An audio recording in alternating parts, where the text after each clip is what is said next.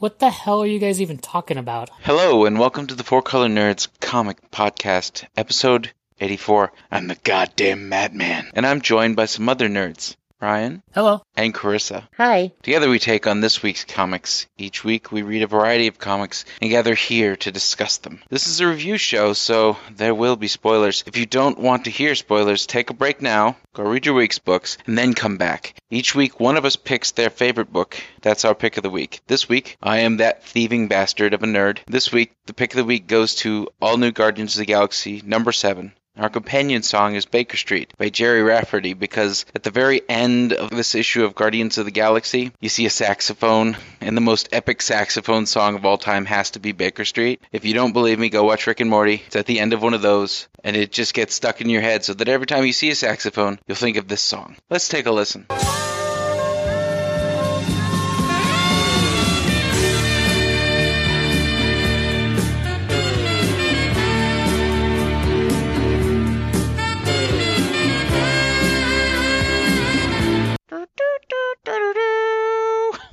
I can't believe they brought that back around from that one weird dream sequence. Oh, the Sax Man? Yeah. The Drax Man?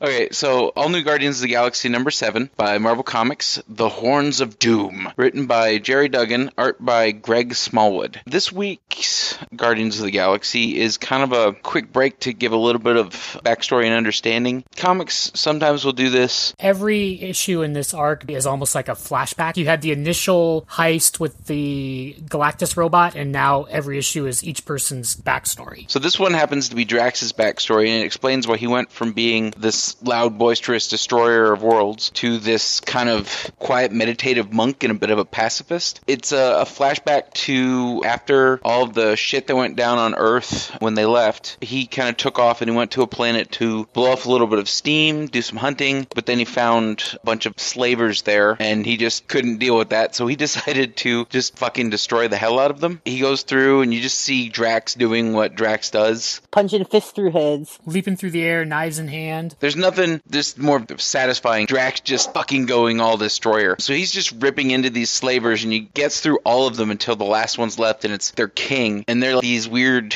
bug Viking slaver people. And the one runs at him, and he just turns around and goes all Drax on him, cuts him. He's not dead quite yet, but the slaves are like, peace, peace. And they're not very detailed in what the hell's going on. They're just saying, hey, dude, chill, calm down. And then he's just wanting to fucking destroy some shit and kill some things. So he cuts the fucking king's head off, and all of a sudden you see the Quake symbol on all of them all light up.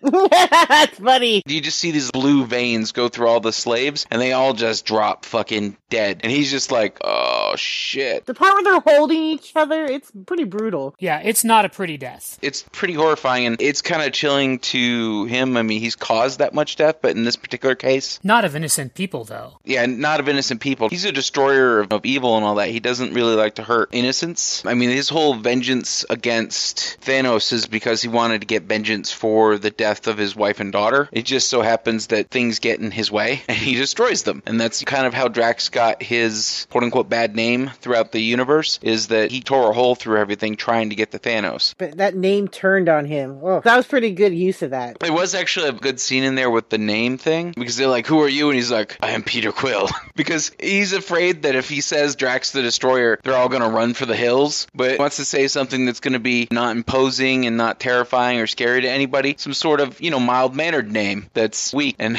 witless. Yeah, that's not the part I was talking about, but yes, that part was funny. It's like the part where the people are choking and are dying from the poison, and he's like, the last thing they said was pretty damn clear, and it was destroy. Because, well, he did destroy them, but it's not what his intention was. But it was poignant. It's to him. Yeah. You just see him just standing in the middle of all this carnage, and it fucks with his head. And from that point on, he became the monk that he now is. What this is all kind of leading up to, I think, is going to probably bring Adam Warlock back into the fold of Marvel Comics, which is good because you're probably going to need that for some of the stuff they've got going on in the movies. But you just see this epic fucking scene of Drax in his old costume, the purple tights and the purple cape and the weird kind of cowl thing that he had, just wailing away on the sax. And I just picture him playing Baker Street because that's really the only good sax song. And you see the inside the soul gem Gamora, but she's like blind justice. She's got like white hair and her eyes are covered up by cloth. Yeah, there was an issue that was just Gamora, yeah. Yeah, she tore her eyes out. Oh. And then you see him kind of back at the ship, and he opens up this case, and he has the costume and the saxophone in the case. He looks at it kind of wistfully, puts it back down, slides it back in, and that's the end of the book. Because I'm that nerd who has been reading comics since I learned how to read, Heather McDonald, she became Moondragon. He's her dad. Now, what happened was Thanos came down and killed him and his family, and Thanos' dad used Drax, or the person who was Drax, to create Drax the Destroyer. But before he died, that guy from, before he became Drax, he played the saxophone, among other things. So the sax is this really nice little thing, but just seeing Drax in his classic costume, wailing away on the sax like he's in the middle of frickin' Lost Boys on the beach. Sax man. It's just awesome. Recently, they had Drax in his perfect reality as like a famous saxophone musician. Gamora breaks into the hypnosis they're in. All their dreams. And brings him back out of it. It's like full-on glistening, sweaty sax man, like in that issue. So anyways, what did you guys think? I like this artist. This is the same artist that did the Gamora issue recently. It was her reliving in her mind the time in the Soul Gem. These two books are connected in that way because we saw that flashback to the old Gamora that's haggard in there. And you find out in that issue that when you're trapped in that gem, that part of you is trapped behind and you won't be complete until you deal with that. And then there was another issue of this series where she told Drax, well, you were in there too. So this is just building on top of that they both have parts of them that they need to extract from that gem. I like the art because it is detailed, but it kind of has that kind of wispy, it's not as saturated colors. And so it's really interesting. It's kind of like colored pencils. Kind of. I like it because it's different, not because it's like my favorite art, but just that it's kind of a different take. The part with the slaves and them saying like barter, peace, and then just how his name is turned on him to have a different connotation that really sucker punched him, I thought was really neat. The issues where they do these kind of character building and insight, they're kind of hit and miss for me. Really didn't like the Gamora one, but I think this one is really insightful and impactful. You feel what happens to Drax. There's that picture you were talking about that's the full panel page of him just standing in all the dead bodies, and it's not a close-up of his face, but you can just see the loss and sadness and regret on his face. You feel it too. It's one of those books. When those slaves die, they don't die quickly. It takes about 2 pages with a lot of panels of them dying, so it really drags out their death. Like anguish and them huddled together. I think they contrast that when Drax fights the bad guys. He kills them real fast. You're not really supposed to feel much of an emotional weight to that, but when the innocent people die, it slows it way down, and that's a good contrast. The leader dude was not going down easily. He was taunting Drax. Like, no, you'll bend a knee, even though he was already hurt. But I think it's funny how you say you don't like the Gamora issue, but it does really add more. Like, you kind of had to have known what was going on with that to make some of the points at the end of this issue make sense. I feel the Gamora issue was boring and long-winded and rather pointless. Long and drawn out and a little bit slow, but I think it built the key points that you need to see what's going on in this one as well. I think Matt didn't read it and he got everything, so...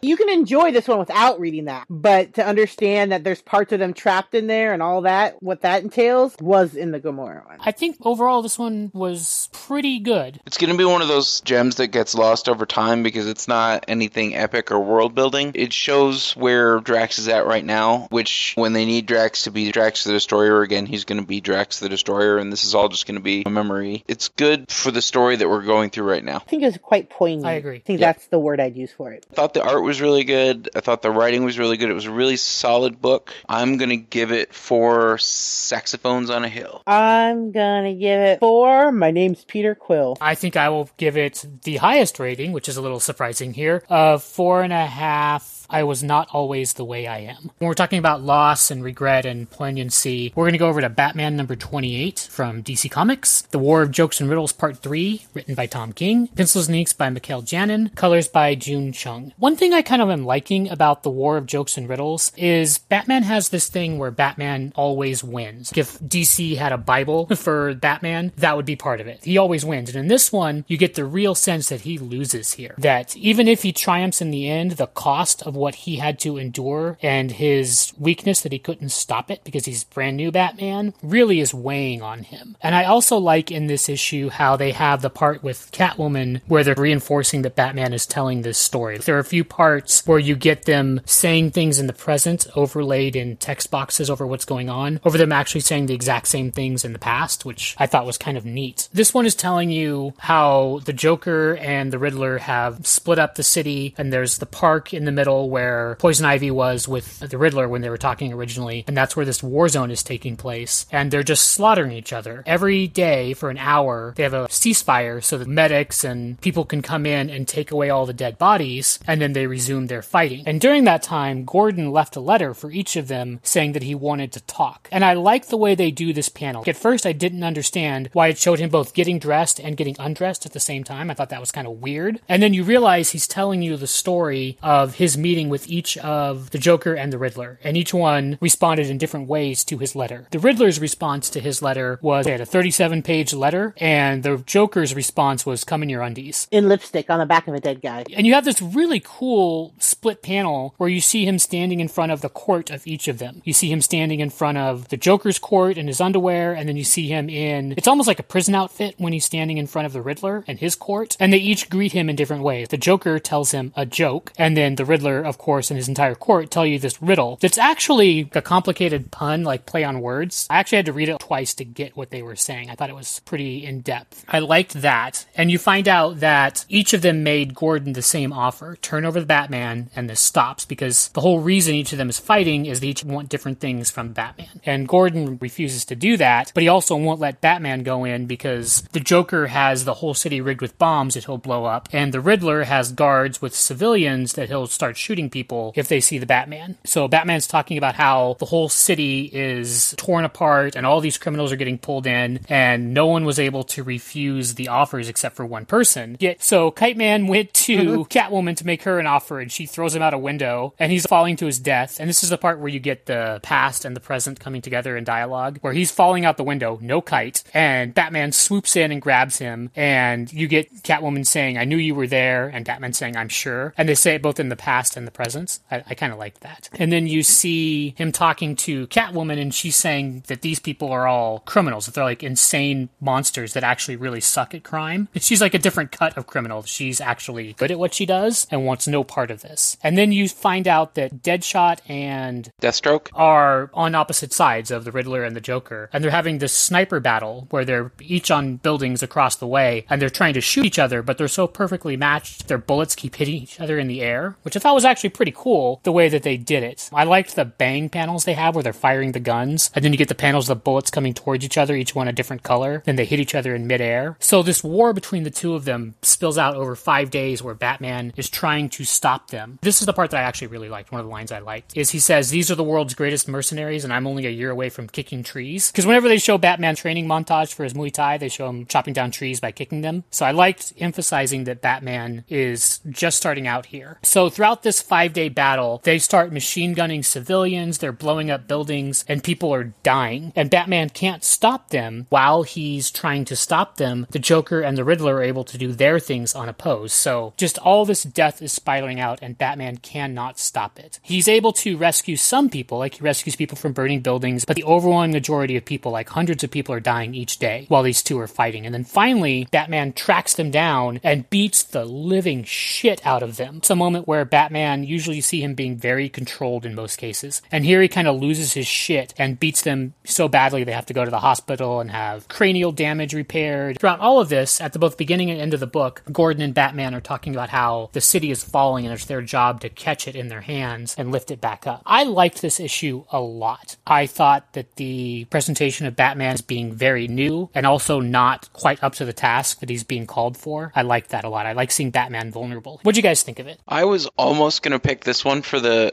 issue of the week. The saxophone is really what got me for the only Guardians of the Galaxy. This was just fucking hardcore. Batman is getting desperate and everything is getting dark. I mean dark for Batman. This thing's heating up, and I like the whole past and present thing. I noticed that too. I thought that was a really cool little trick there. I mean, he's at his breaking point where he's about to go all Ender Wiggins on people. I mean, he did. It was intense, and I keep using this word, but visceral. It's explaining why at the beginning of this, the way he was starting to explain it to Selina about why this was such a deep, dark thing for him that he needs to get off his chest and explain it to her. I love that she was in the purple outfit in this. They're basically saying, look, he never fucking wore trunks, okay? And I just realized that in this thing, she's wearing that old costume that everybody's used to, but we're back in the year 2 Batman, no trunks.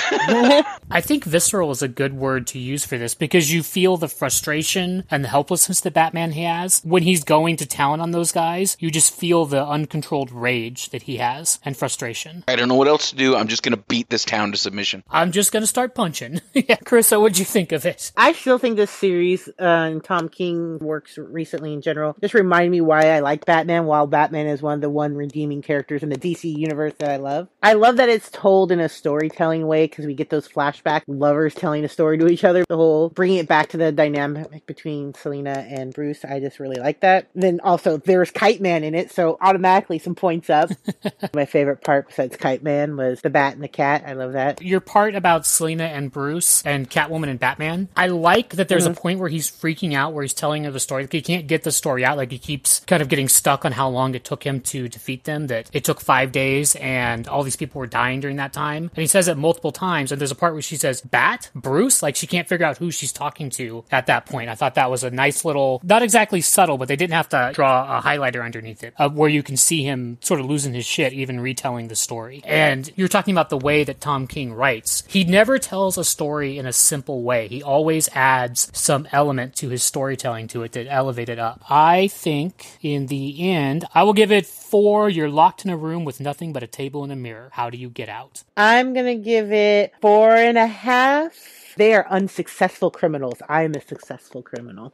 I'm going to give it 4.5 Special Forces teams sent in, but 0 walk out. Speaking of criminals, sexy criminals. Yes. Sex Criminals, number 20, Image Comics, written by Matt Fraction and art by Chip Zdarsky. This is very bittersweet. It's sad. It starts off with showing John and Suze doing different things. John was clearly outrunning in his sweet pink shorts, and Suze was in the bath, making time stop. You could feel something building. Something's not right. Something's on their mind, and then they get together and they're like, the whole we need to talk. And I think it's really interesting that they don't show the conversation of actually what they say to get to the point, but they're clearly breaking up. And then it goes to Think Cocaine and the doctor doing it. And that's not the important part about that, but what I really like is her conversation with him. That's one of the best, most insightful conversations you'll see in comics. That's some real shit. Correct. I stopped and reread it a couple of times because I was like, damn. I mean, they've done this a lot in this series. There's always something that's really insightful, like the how you get a fetish and thing with as a kid thing. That was really strong and really well written and very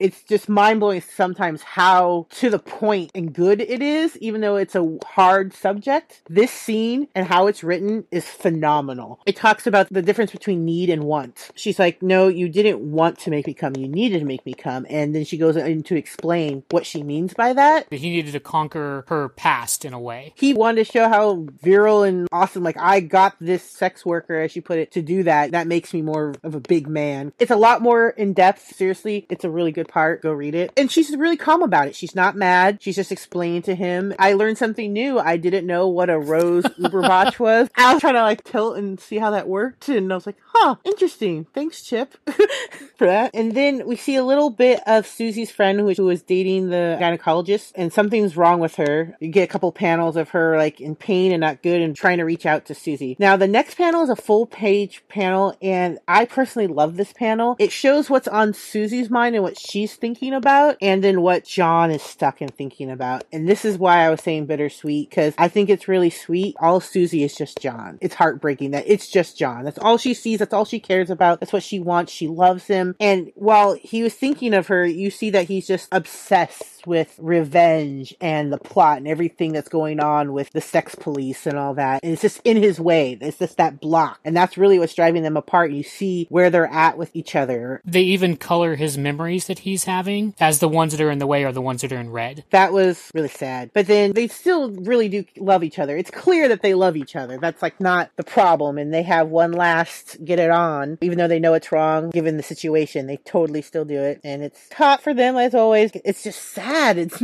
not good. You show him leave. You show Susie's like heartbroken. And then John just goes off the rails. He's in cum world and he just goes up to, it was the one that wears like the dick sock. It's funny because you think he's in the quiet and you think he's frozen at first and he's trashed in the office and saying, I'm gonna fuck with you. And then as John storms out, the guy's like, oh my, what a challenge. He's like, and then you see the weird bus driver, sex police dude, like down there sucking his cock. I like in that scene how you see when John's not looking at him, you see his eyes moving. That's a nice little indication that something's up. I don't know why they're keeping focused on the wide wiener dude, but we see him traveling. We see Face again with a chubby bus driver one. It's like actually a weird moment where you kind of feel sorry for them, or you see like maybe a softer side. Don't feel sorry for her, but him I feel sorry for. Where she's hearing about his problems. But she's actually being kind of sympathetic to him, which is surprising because we all hate her. He's in this relationship. He's mixed business with pleasure, but this guy is like an abusive fucker. He feels kind of trapped by the whole situation. And then we see John meet back up with the androgynous sex time stopper people that they met with before. And they both apologize to each other and decided they're going to have a plan. And they're going to go after the whole thing that John wanted to do to begin with. That he stopped doing because Susan's like, no, don't. And then that's when we have the girl chick fest crying, telling me I broke up with my boyfriend,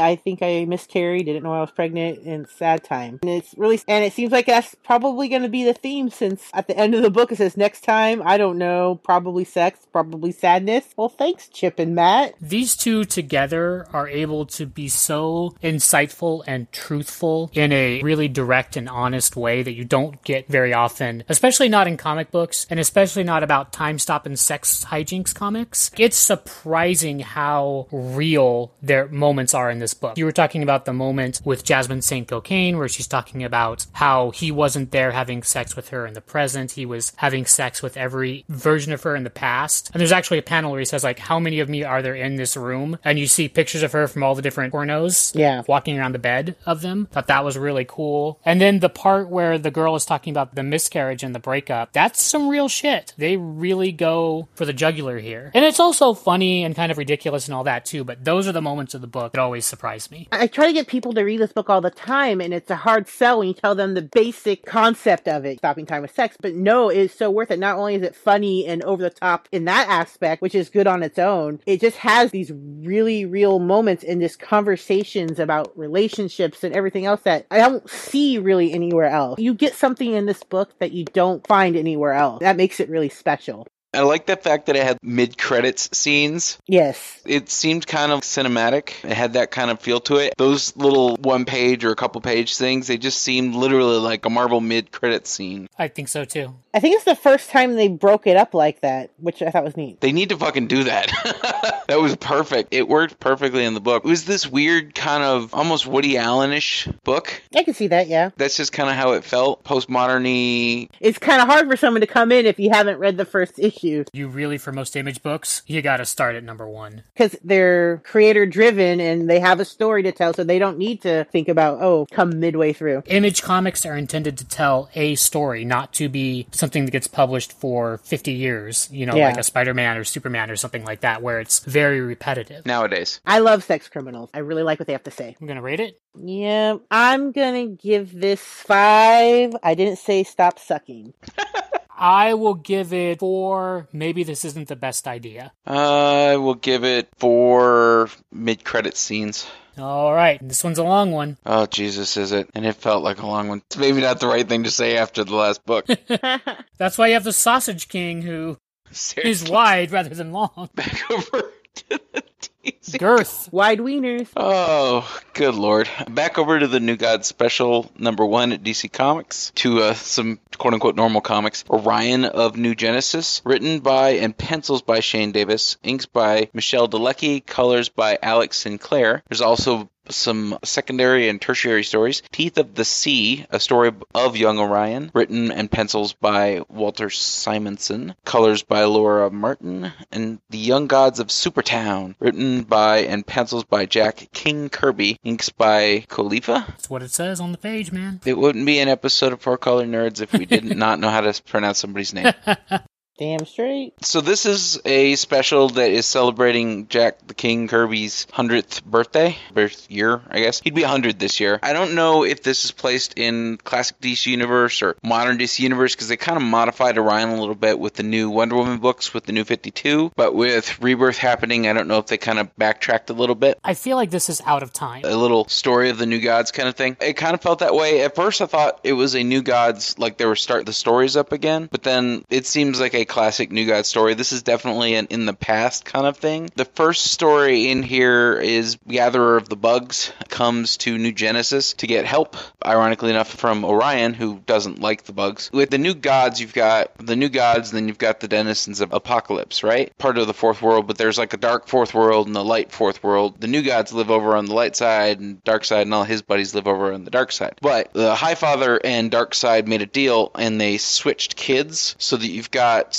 two good guys. One of them brought up by Darkseid and one of them brought up by Highfather. Darkseid's son gets brought up on New Genesis, and that is Orion, because he's brought up on New Genesis and he's trained in the ways of all the New Gods and all the good guys. He's got the rage issues that all of Darkseid's people have, but he's kind of able to keep them in so that he can focus this. And this story is a story of brothers. You've got Calabac, who is the quote-unquote favored son of Darkseid. He's the one who wants his father's attention. He wants to be like dear old dad. He wants to destroy things and be just this evil thing that causes corruption and hurt and pain and all this shit. But at the same point in time, he's working to create a thing to overthrow his father, and because there's a peace treaty between the two. So he's got this pit that they're building up to kind of overpower and take over New Genesis, but dad doesn't know about it because of the deal. They're not allowed to do it. It's basically illegal. So Bug goes up and tells the good guys that it's happening, and basically says, oh, we gotta go down here and fix this shit. So Light Ray and Orion, they come down here. You get this really badass full-page scene of them just kind of kicking some parademon ass, and you see him land, and Calibac's like, fucking let's do it, brother.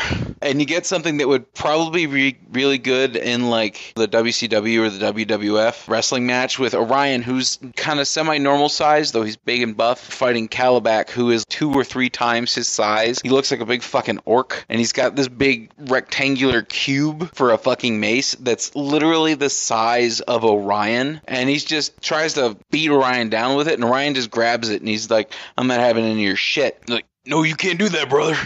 He basically whacks him back, and Calabac comes running, and he's just fucking pissed off, and the Apocalypse side is starting to come out, and Light Ray is like, hey, we can't do that. You know, we gotta deal with this, and, we'll fix things. And he grabs Light Ray's arm, and he just snaps his wrist like it was a fucking twig. Light Ray drops. He can fix it because it's got a mother box, like headband thing. So he heals himself, but Orion's just fucking pissed off, and his genetics, I guess, are kind of coming out, and he just beats the ever-living fuck out of Calabac. I mean, it's just this end of Man of Steel fight between the two of them. Just grabs it and bends it completely backwards, and you just see this look on Calabac's face. It's like, oh shit, I wasn't expecting this. And he hits him so hard that it literally knocks teeth out, and you see them go flying and like blood, and he's just full-on rage monster at this point, just wailing on Calabac, and Calabac's like, do it, beat the fuck out of me, kill me.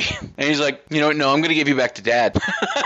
You can see he's physically different when he's all rage beast out. You can see the dark side coming out at him, but he calms down and he kind of keeps control, and then he goes back to being pretty. Because, so you know, the pretty people are the good ones, and the ugly people are the evil ones. Whips out a mother box, he opens up a boom tube and shoves him back through there, which is probably the cruelest thing he could have done, because Darkseid has absolutely no fucking pity. I'll remind everybody that Darkseid's whole purpose is to find the anti-life equation, which allows him to fuck everything. Just destroy destroy everything, bring about Ragnarok, the apocalypse, all the horrible things. But Orion gets back. They're victorious. They've shut down the pit. And like, Light Ray, I'm really sorry. He's feeling bad. And he's like, don't worry about it. We did it. So they kind of head back off to New Genesis. But it ends with the whole, I'm Orion of New Genesis. Then you see another kind of mini story in here where Orion and Sigrun are swimming through the ocean and you fucking find apparently Cthulhu at the bottom of this big sea pit. And it's Walt Simonson. And he's, for me, best known. He did New Gods as well. I think he did one of the classic stories, the 80s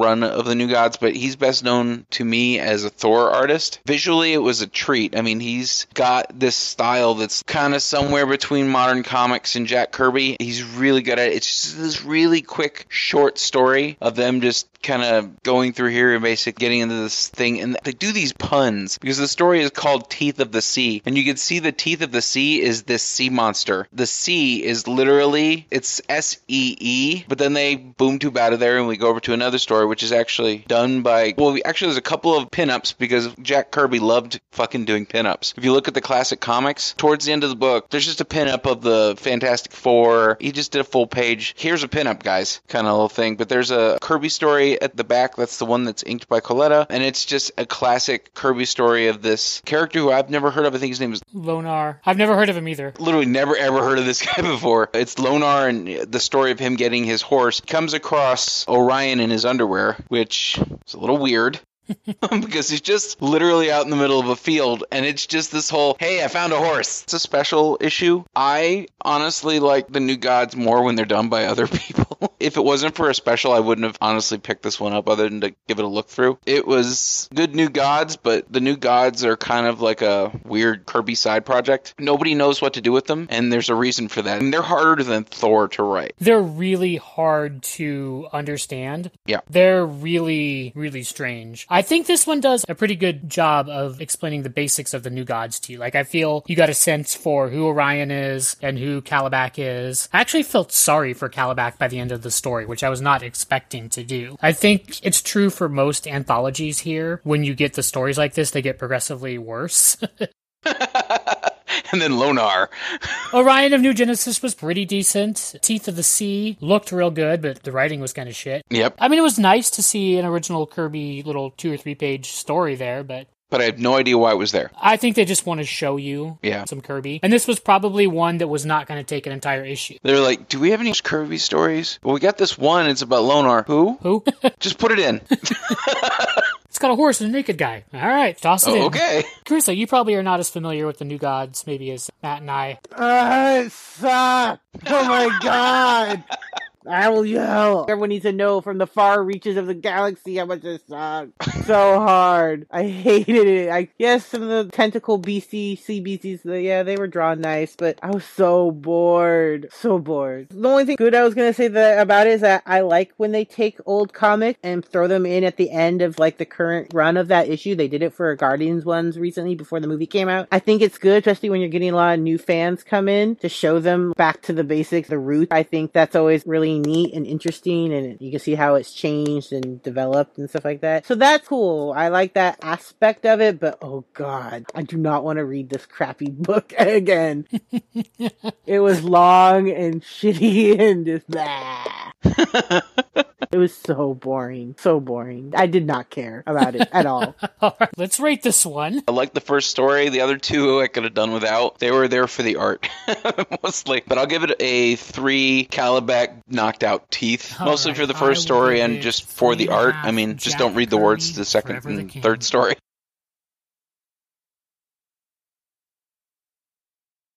Bravo. I'm giving it 1.5 just for the end part, because I like throwing in the past so people can get some of that. So 1.5 genuine golden age grabbers. Generations, Banner Hulk and Totally Awesome Hulk, #1. The Vanishing Point, written by Greg Pak. Pencils and inks by Matteo Rufagini. I'm gonna go with. Colors by Dono Sanchez Almara. Dude, Banner gets his name, but chose just Awesome Hulk? That's messed up. So this has Cho, and he says he's just leaving DC. So, first of all, kudos to you, creators of this book, for actually placing him in a timeline that we can understand. So, right after Secret Empire, it says he was just leaving DC. So, thank you for that. That makes my nerd twitchiness subside some. He's jumping, and all of a sudden, he's somewhere where he doesn't know where he's at, and he has some weirdness feeling, and he's like, where am I? This is not right. This is not where I should have landed. He finds himself coming upon Banner, who he recognizes and thinks Banner is dead, and Banner's being shot out by a bunch of tanks and stuff. Very classic. He tries to go interact with him because he doesn't know what's going on, but he knows that this is not good. Banner doesn't recognize him, and so he's trying to figure that out, yet try to save him and dissuade. And Cho's doing his Cho thing where, like, hold on, let me check this out. Okay, they're unmanned. Go at it. And this is classic Banner Hulk. It's like, who doesn't give a fuck? You know, and just smash. Hulk don't give a fuck.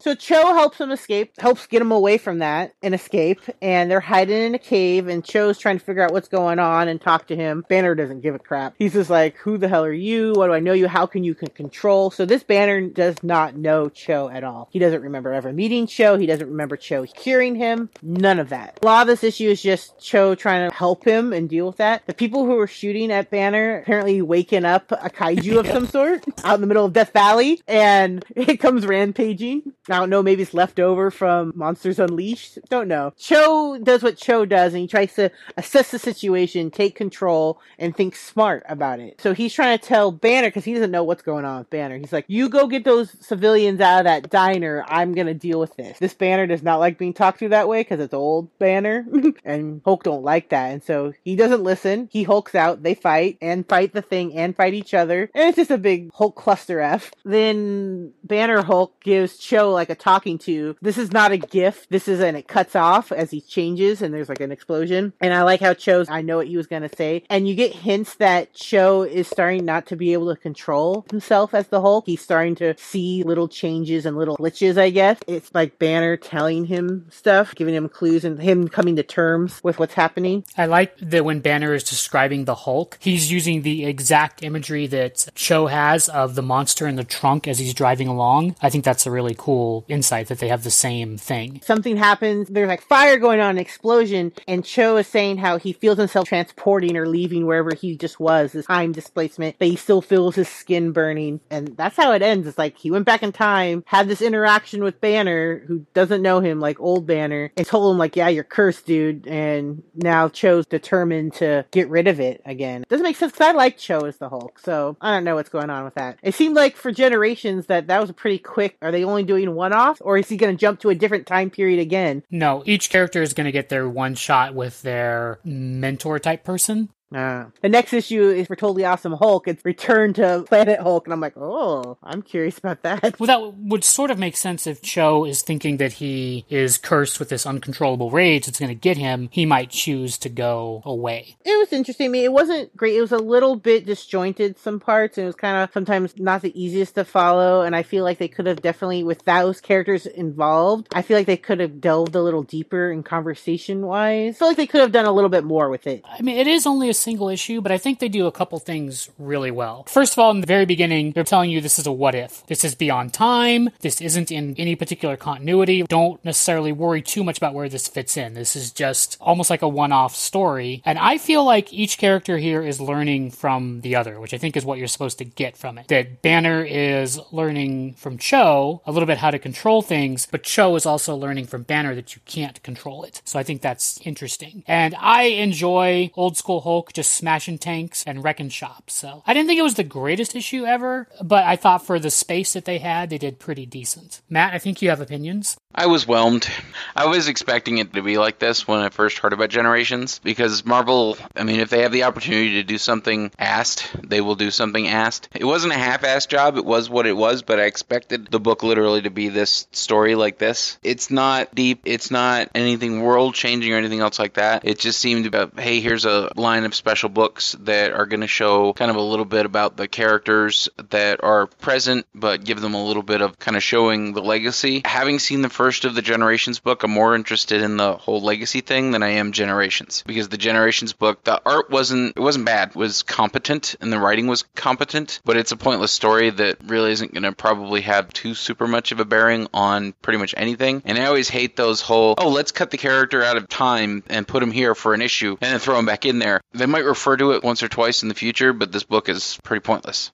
Yeah, I kind of hope that they explain what's actually doing that to them. I would find that more interesting. See, I'm hoping it's the fact that the Marvel Universe currently is fucked beyond repair, and reality itself is kind of jittery and not really solidified. So that's what's causing them to, like, meet up with their other selves. He says he was leaving DC, right? So something may happen with the Cosmic Cube at the end that's rejiggering things, maybe? I also really like the panel where the helicopters are coming and Hulk does his clap and shoots them back with the sonic boom that happens. That was pretty awesome. Yeah. It was good. If you just want to see some old school Hulk, it was good old school Hulk, just as a quickie. Sometimes Afternoon Delight, don't underrate it. Huh, is that what that song's about? Yes. That's what that song is about. Yeah. So there's these songs that I just don't ever think about, because the only time I ever see them is when they're on Anchorman. It's about boning your lady during the middle of the day. There's an old school Threadless shirt, if you ever followed Threadless, where it's two unicorns doing it like horses do from behind. The shirt is titled Afternoon Delight. The more you know. Alrighty. It wasn't bad, but it's not going to go down in history or anything. Yeah. You ready to rate it? Sure. I'm gonna give this 3.5 Hulk smash.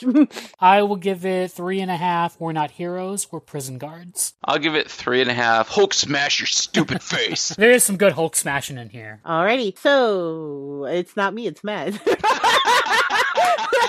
Matt, you sound so different. Maybe this week I'm Matt. I was Ryan once another week. You're exploring. It's okay. It's like second college. It's fine. Second college. Sex Criminals does that to you, kids. So those were the books we read this week. You can find all kinds of nerd shenanigans, including our other podcast on original streaming media, Cut the Cord, at fourcolornerds.com or our Facebook page. Which this week, there is a review of an anime show that I reviewed, so check that out. I'm sure it'll be negative. He hates anime. Listen to the review and find out what I actually said. You can follow us on Twitter and Instagram, and you can find the podcast on iTunes and Google Play Music, On Stitcher, On SoundCloud. and on Podcast Addict. Be sure to rate. review, And subscribe. Be sure to come back next week for another episode. But until then, keep reading, nerds.